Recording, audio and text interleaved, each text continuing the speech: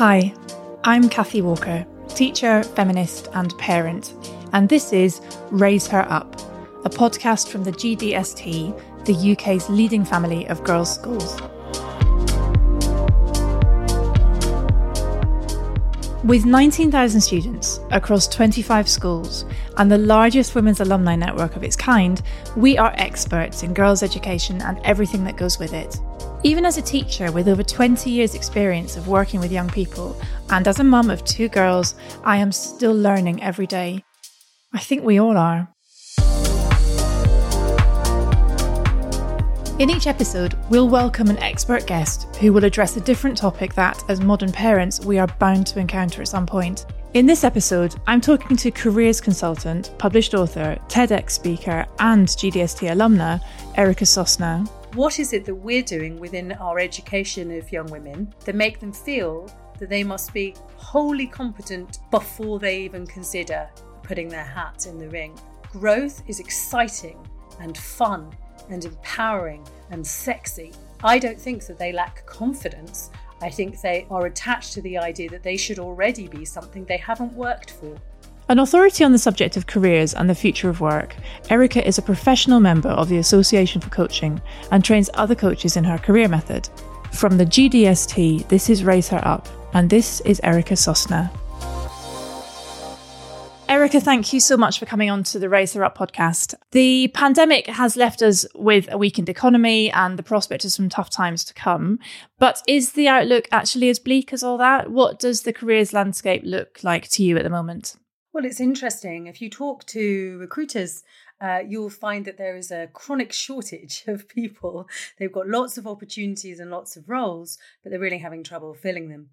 And alongside that sort of challenge around people's mobility, I think people are thinking a lot more about what they want out of their work and are giving much more consideration to those criteria and to that decision making in advance of making a move. And lastly, you have the skills shortages. This isn't new. It was clear about 10 years ago that we were going to be short of around 400,000 engineers. So we continue to have gaps where we have lots of opportunity, but a lack of people with the qualifications and expertise to meet them, and gluts in other areas where AI and other forms of obsolescence are meaning that some roles are less relevant, or indeed have been hit hard in terms of the industry within the context of the pandemic. For example, high street retail being one of those. So which areas do you anticipate experiencing a real boom over the coming months then? Well, it's hard to say specifically, but I think that if we look at kind of generalized trends around the world, of course, in any crisis, trends tend to accelerate. And there were a few things that were already big things that have proven out to be growing like a snowball as a result of the pandemic. So one of the most obvious, I'm sure, to people will be the proliferation of purchases made digitally. When our high streets became ghost towns, people had to adapt their purchasing strategies and have all sorts of products delivered to the home that they might otherwise have gone out to get, whether that was clothing or flowers or food and basic materials of that kind. And so that has led to a huge expansion in the digital retail sector, with some of those more orthodox high street organizations, for example, people like John Lewis, having a greater presence online and lowering their presence on the high street, and some going entirely digital on the back of that. So that was an accelerated trend that was always heading towards growth. The same is also true for the digitizing of other forms of services and technology. So you look at things like the fintech industry, for example. Banks, again, have been a very traditional presence and opportunity in terms of graduate work. Having the challenger banks and now the digital banks really biting at their heels, really turning around the methodology and the user experience for people banking. So that's folks like Monzo, Starling have had tremendous growth within that sector. So, of course, across the expanse of the technical side of that, the engineering and the development, but also any new startup business needs talent of various kinds on the operational and the sales and the relational roles in order to address that. So that's just some starters for 10, I think, probably about what's growing. Okay, brilliant. Thank you. So you mentioned there about how COVID has accelerated some of the changes that were already emerging in the workplace. So flexible working and, the concept of having the same job for life feel increasingly outdated. We're also hearing about the disconnect between bosses wanting employees back in the office and employees preferring to work from home. How do you see the ways that we work panning out over the coming months? So I think there are going to be some very interesting systemic changes and some very important conversations. So within the client organizations that I work with, which span across the kind of tech, creative industries, the real estate, the financial services professions, the question is the same about what is the purpose of the office? When and how is it important to connect in person, and what can be done remotely? There are a couple of really interesting, well, there are many interesting conversations around this, but the first is the more junior populations. So our girls heading out into the world in terms of their employment for the first time. How did you previously learn how to do your job? You sat alongside someone who knew how to do it. You listened in to their conversations. You had those moments of coaching, spot coaching in the space that you were in, where you shared perspectives and they gave you feedback. So while it may be all very well that there is indeed an exciting opportunity to work virtually, it's still the case that in terms of really learning your job on the ground, it's important to be next to someone sometimes. And I think it's been quite interesting to hear clients battling with this about how do we manage the experiences people want to have while also making sure that they're actually equipped to be able to do the job. You know, it's one thing if I've been in PR and comms for the last 15 years and I move from one organization to another and take my work there virtually, I already know what I'm doing. That's the problem for junior employees. The second problem is also that they aren't always very well set up to work effectively from home, just in terms of the physicality, the geography, mental health, connectivity, proximity to what's going on, and indeed visibility for progressing our careers. I guess it's also about employers balancing the needs of a very diverse workforce, where you may have parents who want the flexibility to pick their kids up from school, but you have young people who do not have the home office and are working from their bedroom, for example. Yeah, there's a huge amount of diversity, isn't there? And there's also, this is where I think the career conversations work that I do and the work of the equation really comes into its own, because it's about unique environmental fit. There are plenty of people absolutely desperate to get back in community, get back at a desk sitting alongside their colleagues, because that's where they do their best work. That's where the cross-selling opportunities happen. That's where the visibility and the connection that they get energy from happens. So it's really about an individual conversation with each person in your team, in your organization, to understand what's right for them. But it is also about balancing the business realities and requirements with what's going on for an individual. And of course, making that environment safe and hospitable and enjoyable to be in. And I personally feel very excited about the possibility for flexibility. I think it's been a long time coming, particularly for women who tend to be juggling a wider range of activities alongside their work. I think it's very important that that flexibility is available.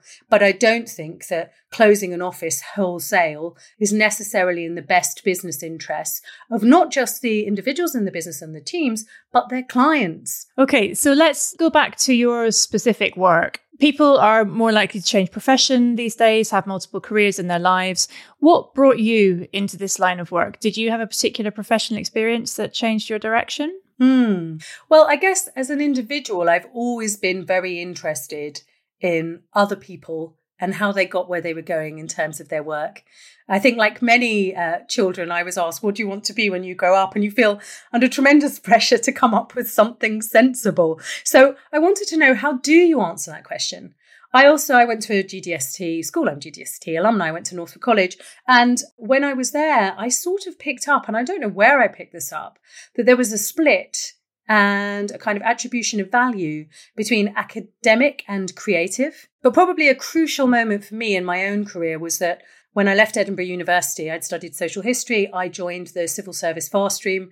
And certainly working in the Home Office under David Blunkett was extremely interesting in terms of the subject matter, and the kind of activities quite suited my personality in terms of meeting a lot of diverse range of people, writing, reading, creating comprehension of things that could be quite tricky. But where I really struggled was the environment. It was really slow. It was really bureaucratic. You had to be very diplomatic, which I'm not. And you might spend an awesome amount of time working on something, and then the government would change, and that would be a complete irrelevance. And that just used to drive me round the bend. So I started to discover that perhaps environment was the most important factor, that you could have a job that looked like it suited your skills, your interests, how you define success in life, what you consider to be meaningful. But if those things were combined with an environment that didn't suit things like, in this case, your pace, your patience, your communication style, you were going to flunk that job. You were going to really struggle to fit in. And that, I think, was probably the time where I thought there's something in this. How is it that I've had a job since I was 11 years old, paper rounds, hairdressers, tour guides, all kinds of, admin jobs at uni and things. I'd done a lot of stuff, and yet I had fallen into an environment that didn't suit my character. And for the first time, probably felt like I was failing or doing a bad job, which really knocked my confidence. And I think a lot of people have had that experience where actually an environment doesn't fit you. Absolutely. Yeah. Have you had that experience? Well, it's just that sense of, the old adage, if you love your job, you'll never do a day's work in your life. And the converse of that, obviously, is that if you were in a job that you do not enjoy, then it's utterly soul destroying. We are here ostensibly today to talk about having a careers conversation, how to help parents to have a careers conversation with their child.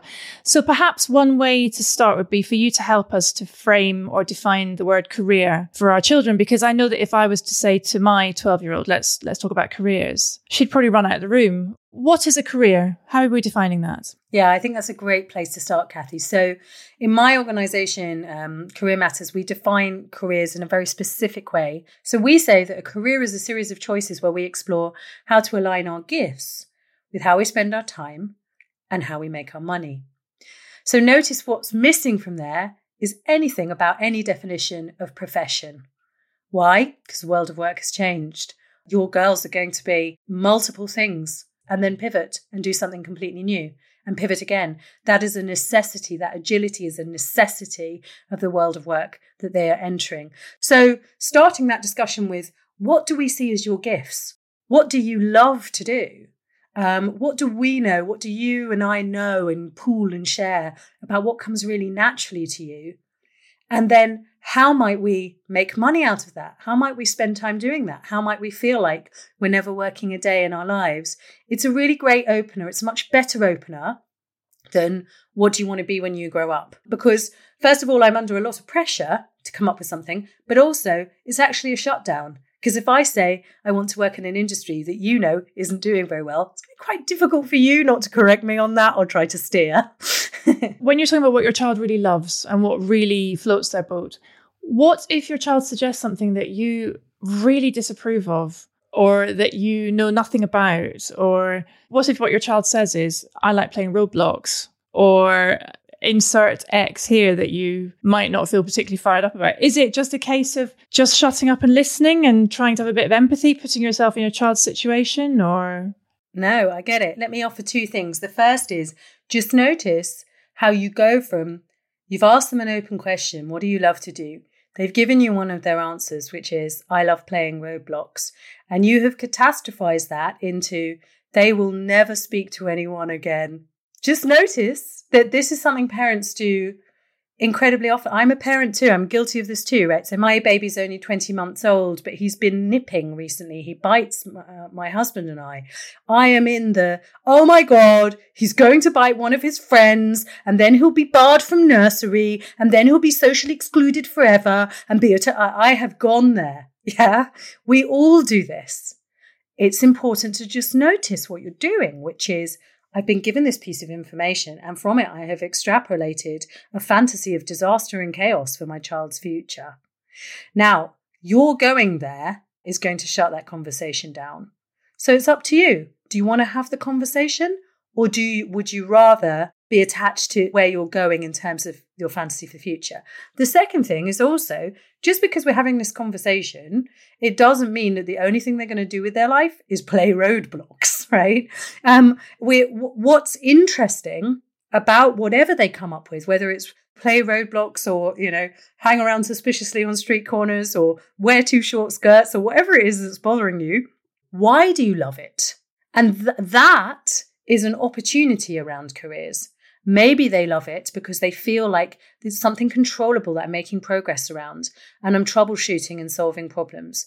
Maybe they love it because it feels like an escape into another world. Maybe they love it because it's sociable and they connect with their friends. I don't actually know how this game works, right? You can tell I'm not much. Oh, give it a few years and you will. I will. Yeah, I know that it's inevitable for me. But I also just want you to notice that you're also enmeshing a conversation that's exploratory around careers and your child's future with your guilt about how you've managed that, how they spend their leisure time. Though that's not your child's problem. If you feel uncomfortable about how much screen time they have, go sort that, but not in this conversation. Okay, so on that point, in my experience, children are least likely to heed key messages when they are delivered by a parent. So how can you get your child to listen to this and engage with this conversation? So I think it is less about getting them to listen to you and you getting better at listening to them. Good point. That's where the problem starts. The problem is in the telling. Telling allows for no discovery. Think about it for yourself as an adult. That hasn't changed, right? When someone does tell it you, or you feel, whatever it is, mansplained to or dictated to, you shut off. That's just a human thing. It's not a kid thing. It's just a human thing. So the first thing is get into listening and curiosity mode. Go on a thought adventure together. And the career equation, which is the model that we use for all of our career conversations, whether we're working with people of school age all the way to retirement and beyond, is the same. And I think it's quite helpful because it's got just 4 questions that you can ask and listen to the answers to. So we say the equation, it's actually not an equation at all. It's just a way of understanding the 4 buckets, if you like, of criteria that people think about and that matter when they have a fulfilling career. So let me tell you briefly what they are, and then I'll tell you what the questions are to really activate that. So the equation says we want to work in an area of skill. We want to do something we're good at that comes naturally to us. That's not too controversial. That kind of makes sense, right? And we want to apply those skills and add them to an area of passion. Something we are enthusiastic about, curious about, enjoy. So that could be an industry like I love fashion, or I love music, or I love art, or I love doing deals, right? But it can also be ways of being and doing. For example, I love solving tricky problems. Yeah. So getting underneath, who have we got in front of us and what do they just lose time when they do that? Yeah. And you've been watching them. You've got the advantage of watching them since they were little tiddlers, right? So actually that insight about that natural disposition, do they love the natural world? Do they love putting things together? Do they get really excited when they go to the cinema? And what is it that they look at when they do? Actually, what a lovely conversation to have about how you have observed them. You're not telling them how to do stuff. You're just telling what you observed and having a laugh about the things that they always loved. So you've got skills, working in an area where you have a natural strength. You've got passions, working to a subject area or a way of being and doing that you enjoy. And then you've got impact, which is effectively how does the person in front of you define success?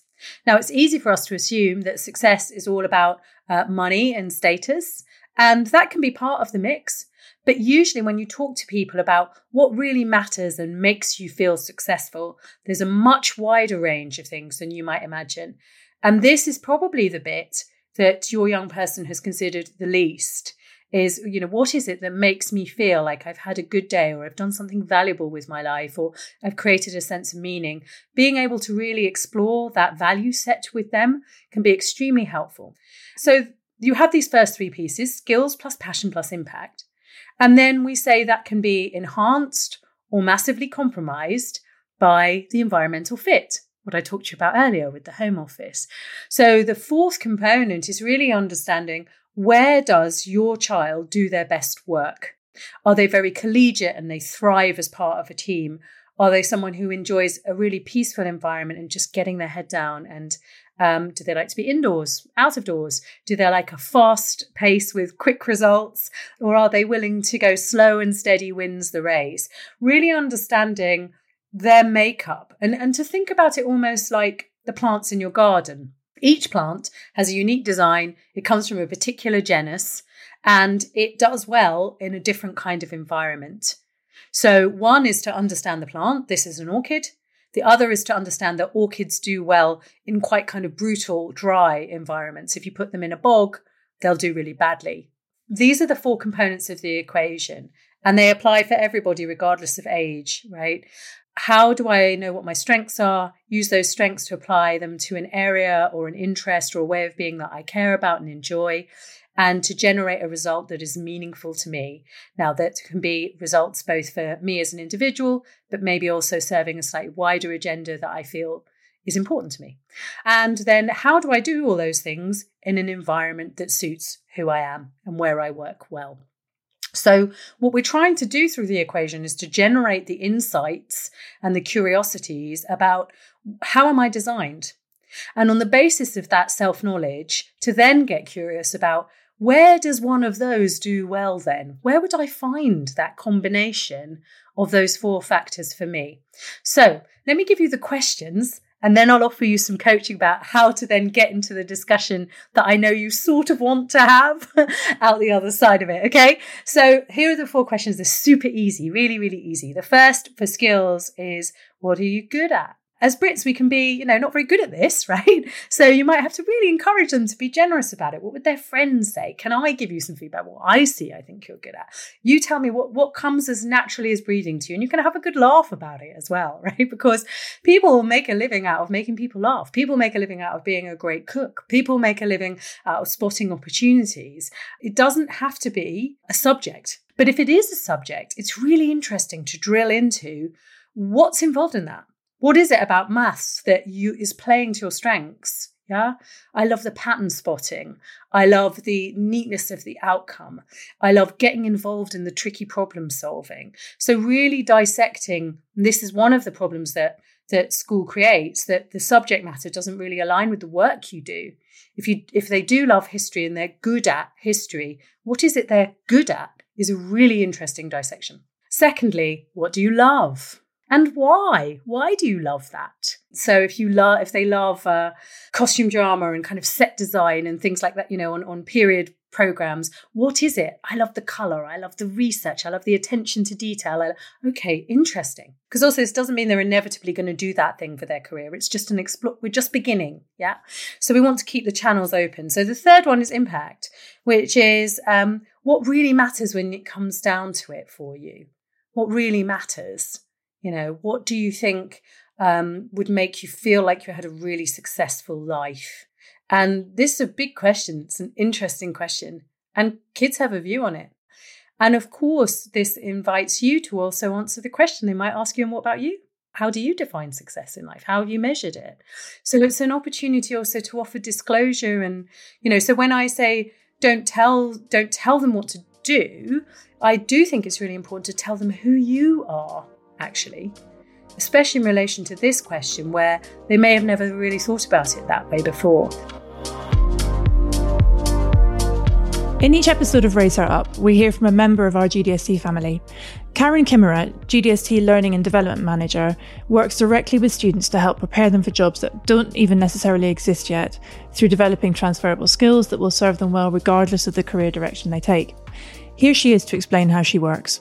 Hello, my name is Karen Kimmerer and I'm a member of the Innovation and Learning team at GDST. Everyone remembers conversations about what do you want to be when you grow up from when they were a child. I think a far better question to ask is, what problems do you want to solve?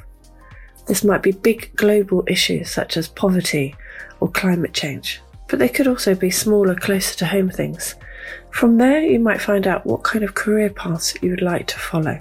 At GDST, we start careers conversations at an early age to help our students to understand where they might fit into the world. So we facilitate conversations and presentations with employers, alumni, and peers to build knowledge and open hearts and minds. We have our own mentoring app called Rungway, where sixth formers can ask questions to alumni. We have the GDST Life platform, which also facilitates questions among peer groups. It's great also to be able to offer virtual work experience placements to all students in GDST Year 11s. As well as this, sixth formers are invited to look behind the scenes at Insight Days with companies such as PwC to really understand what it's like to work in those organisations. We want our students to feel confident and prepared too, so we have Career Start workshops that anybody can attend. These are in areas such as preparing a LinkedIn profile, or getting ready for an online interview, we're here to help. And we're really excited to hear what the future holds. So, Erica, we are the GDST, the Girls' Day School Trust, and we work on educating girls and young women. Now, a few years ago, Sheryl Sandberg, Chief Operating Officer at Facebook, famously said that men apply for positions if they meet 60% of requirements, whilst women will not do so unless they feel that they meet 100% of those requirements on the job spec. What's your view on this? And how do you think that we can help our young women to kind of shift that mindset and overcome self-doubt? Yeah. It's really interesting, isn't it? It's certainly a statement and a kind of number that I hear a lot. The men don't have all the skills to do the job, and they still apply. The women don't have all the skills to do the job yet, and they don't apply. It would make sense, whatever your gender, that you would choose something that's got some stretch in it. So it isn't that the men consider themselves more capable than the women.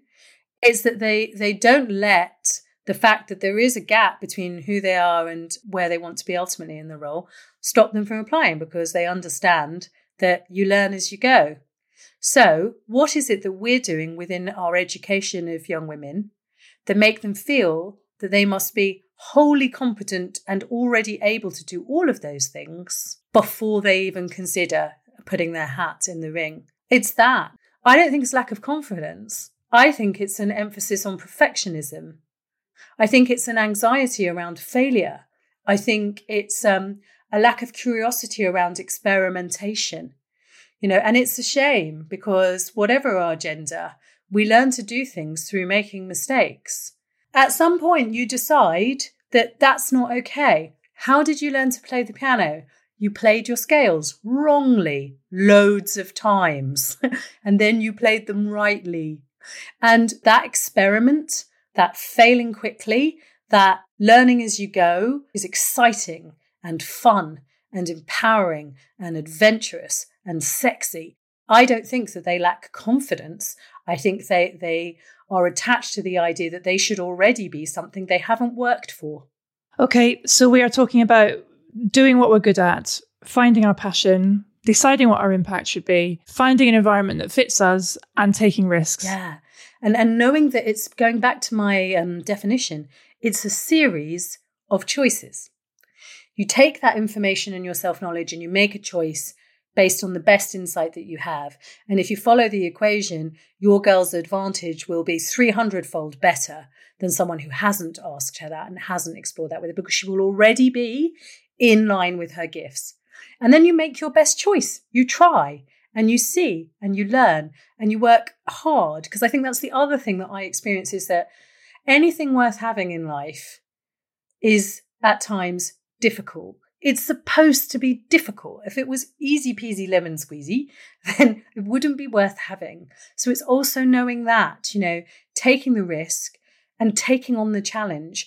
But if you take on the challenge where you are misfitted, you're a square peg to a round hole on a roll, it will be very difficult and painful, and you will likely experience a sense of failure, as I did, and lose a lot of confidence. So we really need to be in the business of helping our children to understand their design and how that design evolves over time, and to encourage them, therefore, to get curious about what kinds of work, what kinds of industries and environments might really suit someone who likes those kinds of things. So if I love roadblocks, then maybe the gaming industry is a place I want to spend some time finding out about. How many jobs are there in the gaming industry that are not just about sitting in front of the console and testing the game? Thousands. And maybe you don't know anyone in the gaming industry, so it's making you feel anxious. How am I going to help them to get ahead with that? Well, that's okay. There's this amazing thing called the internet. Send them to the people who make the game that they love and let them go and understand, what does that ecosystem look and feel like? What is a day in the life of a gaming designer like? What kind of skill sets did they need to have? How hard did they have to work? I know where parents want to get to. What they want to get to is a happy child with a happy life. We all want that, yeah? Everyone wants that. And so we invest in their education. We invest huge amounts of time and love and energy in helping them. But the bit that has been missing is that insight about, I'm made like this. And in the world of work, there is a place and space where I can add enormous value because when your daughter knows her design, finds the right place, she will do remarkable things, which is what you wanted anyway. Erica, thank you so much for your time. Thank you for opening my mind in particular. And thank you for offering such pragmatic and applicable advice. Thank you. And Erica's book, The Careers Equation, is available now. Thank you, Erica. Thank you. Thank you for listening to this episode of Raise Her Up from the GDST. To hear all the experts we have on this series and to make sure you don't miss one, please subscribe on Spotify, Apple Podcasts, Amazon, Google, or wherever you get your podcasts. Also, if you could leave a review and a 5-star rating, it'll help other parents and carers to find the podcast so they can listen and learn too. I'm Kathy Walker. Join me on the next episode of Raise Her Up from the GDST, when I'll be with TV executive producer, writer and neuroscientist, Dr. Kathy Rogers. Everyone can get better at creativity just as they can with maths. I totally believe that's possible. And I think that the first step of that is imbuing that sense of possibility in children. I'll see you then.